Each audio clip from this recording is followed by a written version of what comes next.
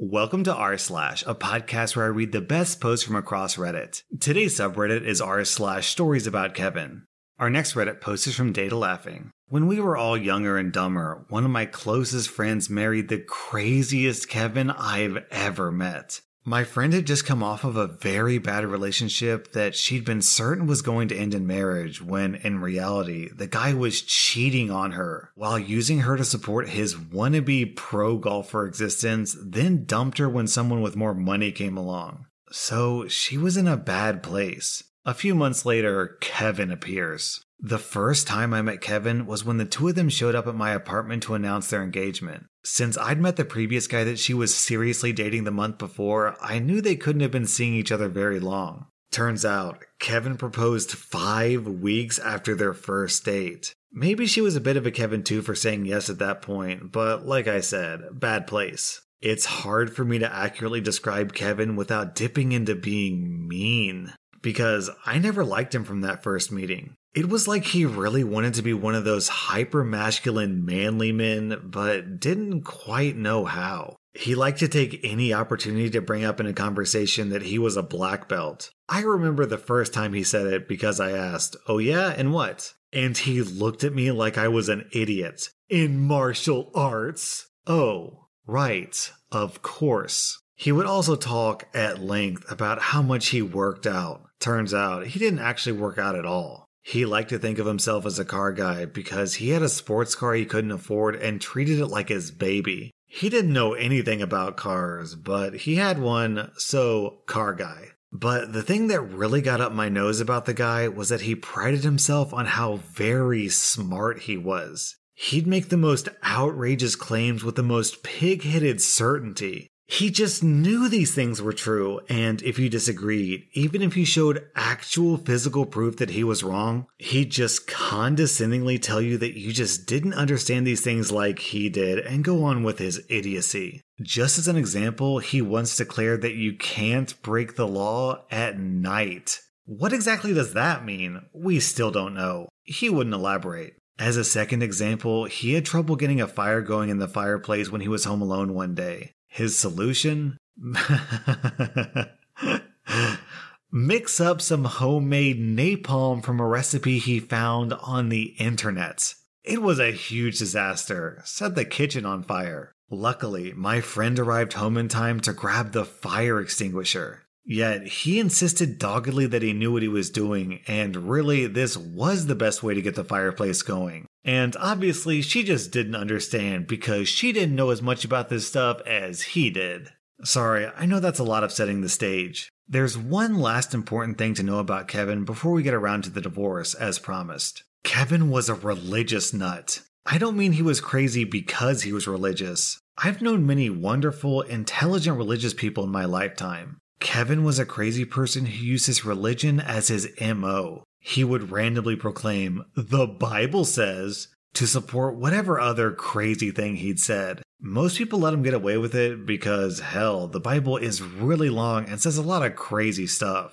Who could say that somewhere in there it didn't actually say whatever insane thing he was claiming? And besides, who wants to confront crazy? Even when the claim was something insane like, "The Bible says that birds are the devil." Yes, this is a thing he said one day when he was angry at birds for some reason. I was raised going to church twice a week once upon a time, so I knew a bit about that particular book, and I had a pathological need when I was younger to call people on their BS, so we often butted heads. Unsurprisingly, when confronted, Kevin could never actually tell you where in the Bible it said that you shouldn't take the first slice of pizza. Yep, he said that too. But it didn't decrease his certainty that it was there. So, as anyone but the two of them could have predicted, the marriage didn't last. He became increasingly erratic, forbidding her from speaking to friends, including me, because the Bible says so. Hitting her because the Bible says she has to do whatever he says and that he's allowed to beat her if she doesn't. Stuff like that. So she left, and here's where the wackiest Kevining begins. She gets a lawyer to initiate divorce proceedings, and the first thing that comes up is the house.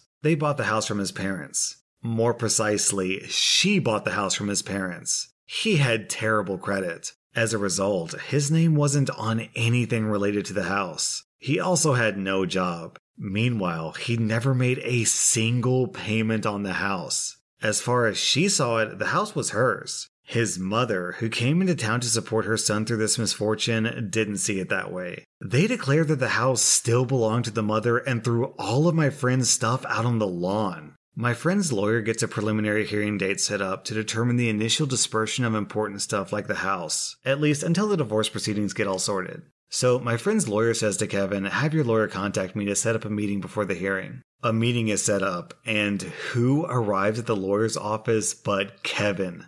Dressed in jeans and a windbreaker, claiming to be Mr. Steele, the lawyer. I kid you not. He decided he'd be his own lawyer and call himself Mr. Steele, which isn't his name. I don't know how the initial meeting went, but when the time for the hearing came, Kevin was once again acting as his own attorney. This time, I can only assume he wasn't working under a pseudonym. Keep in mind, the rest of this is totally going off of her story to me immediately after the hearing. Kevin and his mother arrived 20 minutes late, not at all dressed for court, just casual jeans and shirts. The first thing he says when he walks in is, "Can I approach the bench?" "Why?" the judge asks. "Because I have some receipts." So my friend gets called to the stand. Her lawyer asks a bunch of questions illustrating just how crazy Kevin is, and how bad things had gotten and about the house and stuff. Then Kevin, since he's the lawyer, gets to cross-examine. His first question, "Is it not true that you were beaten as a child?" Her lawyer said, "Objection." Sustained. The question had nothing to do with anything. Other questions included, "Is it not true that you were seeing a psychiatrist and on medication for depression?" No, it's not true. She'd never seen a mental health professional. I'm not sure if he thought he might trick her into lying on that one, or if he was so crazy that he actually thought it was true. He asked a bunch of other ridiculous questions, which her lawyer let him ask because they were completely out of nowhere and just helped prove to the judge how nuts he was. Then he takes the stand. Her lawyer gets him to admit to pretty much everything they said he did because it was all true, but he refuses to give specific answers to some of the more serious questions. He doesn't say no, he just doesn't want to give specifics. Then he gets to make a statement. His statement is how he doesn't want a divorce, and also she was abusive to him, such as pinching him once when they were on the highway. Also, the Bible says that she's his wife, so she has to do whatever he wants, and the divorce is bad. How can the judge make him get a divorce when the Bible says not to? Apparently, he went on in this vein for a while. She just gave me a couple of highlights. Needless to say, the initial hearing did not go his way. She ended up getting the house in the short term and a protective order against him after he admitted in court to his violence against her. The Bible says it's okay, though. After this, he dragged his feet at every point in the process. For more than 6 months, he wouldn't show up to things or would refuse to sign things until the last possible moment. He moved to a different city and apparently joined the Army Reserve. When my friend found out about this, her lawyer contacted someone there to point out that he wasn't allowed to be around weapons or something like that because of the protective order. The lawyer even contacted him and offered to drop the protective order so he could stay in if he just agreed to finish the divorce proceedings in a timely manner.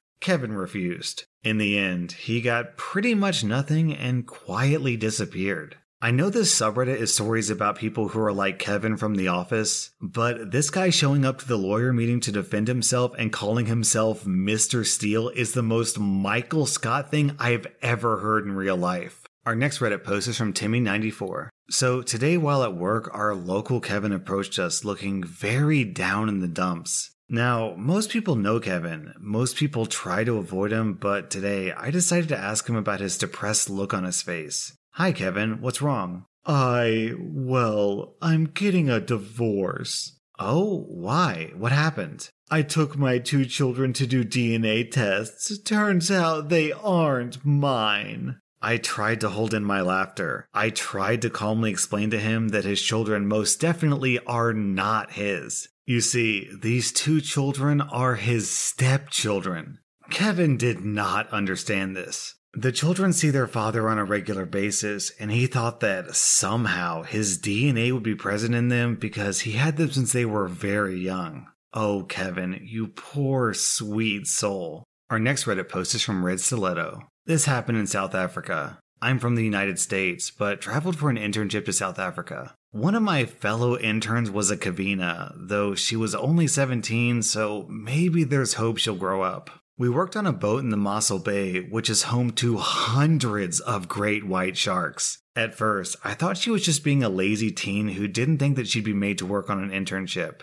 She refused to do the more disgusting tasks such as chum the water and secure a tuna head, and usually took the role of photographer. Every time she opened her mouth, I rolled my eyes. She couldn't think fast, which was pretty important when there's sharks around and you're trying to attach a GoPro to their dorsal fin, but the real moment I knew she was a Kavina was the weekend. We got to go on a safari, one of the single most amazing days of my life. We saw every African animal one might imagine on such an adventure, including the African steer. Yes, a cow. They came right up to our truck and poked their head against those sitting on the sides. Our guide informed us that we could touch them if we wanted to. The petting of the cows lasted far longer than I would have liked. Don't get me wrong, I love animals, but I have cows at home. I don't have elephants, lions, zebras, etc. at home. It's important to note that Kavina was sitting behind me in the very back row of a 3-row extended truck. She was sitting high up in like a stadium seat where each row is higher than the one before it so everyone can see. I was in the first row closest to the ground in front of her with one person in between us. We went off to see other animals and do other things, even passing the cows again where she whined that she wanted to stop and touch them. She began trying to touch every animal we saw after that, which was fine and stupid. Yeah, sure, you just try to reach for the water buck that's only 100 meters away, you might graze its fur. Then we came upon the lions. Lions are very lazy, so it was relatively the same idea of, yeah, honey, keep dreaming, but our guide did warn us though. As long as we're in the vehicle, we're not prey, but anything outside the vehicle would be considered food. He yelled at her a few times to keep her arm in, but she did it when he wasn't watching. She kept chanting, "Here, kitty, kitty," and going on about how soft they would be. The lioness lazily got up, and some poor deer-like animal caught her eye, and she started to stalk it. I was so excited, thinking I'd get to witness a lion hunting. The guide drove off a couple hundred feet and placed us between the lioness and her prey. Okay, less excited now as this lioness was stalking her prey and is coming right for me since I was on the edge. The guide tells us that she's using us as cover and will come right along the side of the truck. She does, and it's amazing. Coming up by me and then going around the front of the cab. Then I see the 2 male lions get up to slowly follow. Again, I was nervous but more excited this time. They do the same using the truck as cover, but they go around the back. I follow them with my camera and see Kavina reaching out towards the hunting lion, trying to pet it. I snap a picture as I quietly tell her to get her arm back in. The harshness of my voice and the other sudden protests make her pull her arm in and sulk. Back at the camp, she got mad at me saying she wasn't reaching and I made her look like an idiot. Which is when I passed around the picture of her reaching for the lion and she shut up. I could go on, but this is already longer than I wanted, so I'll just say I was very glad when Kavina went home. I love this comment from Already Taken. She wasn't so much trying to pet the lion as she was trying to feed it. Our next Reddit post is from Ike the Ghost. I attended a birthday party for my stepsister's boyfriend, Kevin, at their place. The first few hours of the party go well while we're there, and all's fine until the boyfriend pulls out 2 black powder rifles to show to another partygoer. This happens while there are children in the room, mine included. I don't say anything initially and listen to Kevin explain the functionality of the gun. Well, it escalates a bit further when, after giving a brief discussion, Kevin decides to point the gun towards the other end of the room, with the end of the barrel just less than a foot away from the head of the other child in the room, a little older than 2 years old, with his finger on the trigger. Meanwhile, the father of the child in the room with us is watching and says nothing while this is happening, and the first person to speak is another friend of my sister's who says, "Please don't point the gun like that with your finger on the trigger right next to a child." Kevin responds with, "Don't lecture me on how to handle my firearms in my own home." He lives in an apartment. My friend then decides to go to the room where my sister is and tells her what happened. I'm just staring at this guy in the most confused state I've ever been in, still trying to process what just happened and what I watched him do. For the record, this guy is also prior military and claims to have extensive experience with guns more than most. He was in the Coast Guard. My sister comes into the living room and tells him that he shouldn't do what he just did. He says the same thing as before, trying to impose authority over everyone in his house. That's when I decided to chime in. I say, being a military man myself, I can't believe you would act so immature as to point a weapon in the vicinity of a child. A toddler, no less. Being prior military, you should know well enough what the hell trigger discipline is, and you have shown zero responsibility while holding a deadly weapon. It's not just some toy to show off. It has the potential to kill anyone if something were to happen beyond your control. If you were to point any weapon towards or near my daughter, I don't give an F if it's your house or not. I will lay you out on your butt and treat you like a threat. That's a promise. After I spoke, he paused for a moment, turned his head to the side and said, "All right, party's over. Time for everyone to leave." So we left, and I stewed a bit, trying to calm myself down when I got home. No apology, no attempt to reconcile, nothing. He just shut down, acting like he did nothing wrong, and retreated to his bedroom while my sister cried in the bathroom. I'm incredibly frustrated with this guy because he's showing a ton of red flags that make me concerned for my sister's safety. Here's a life hack for all my listeners out there. Don't point guns at children, because that's how you end up beaten up, in jail, or sometimes the subject of a Reddit post. That was r/Storiesaboutkevin, and if you like this content, then check out my Patreon where I publish extra exclusive videos. Also, be sure to follow my podcast because I put out new Reddit podcasts every single day.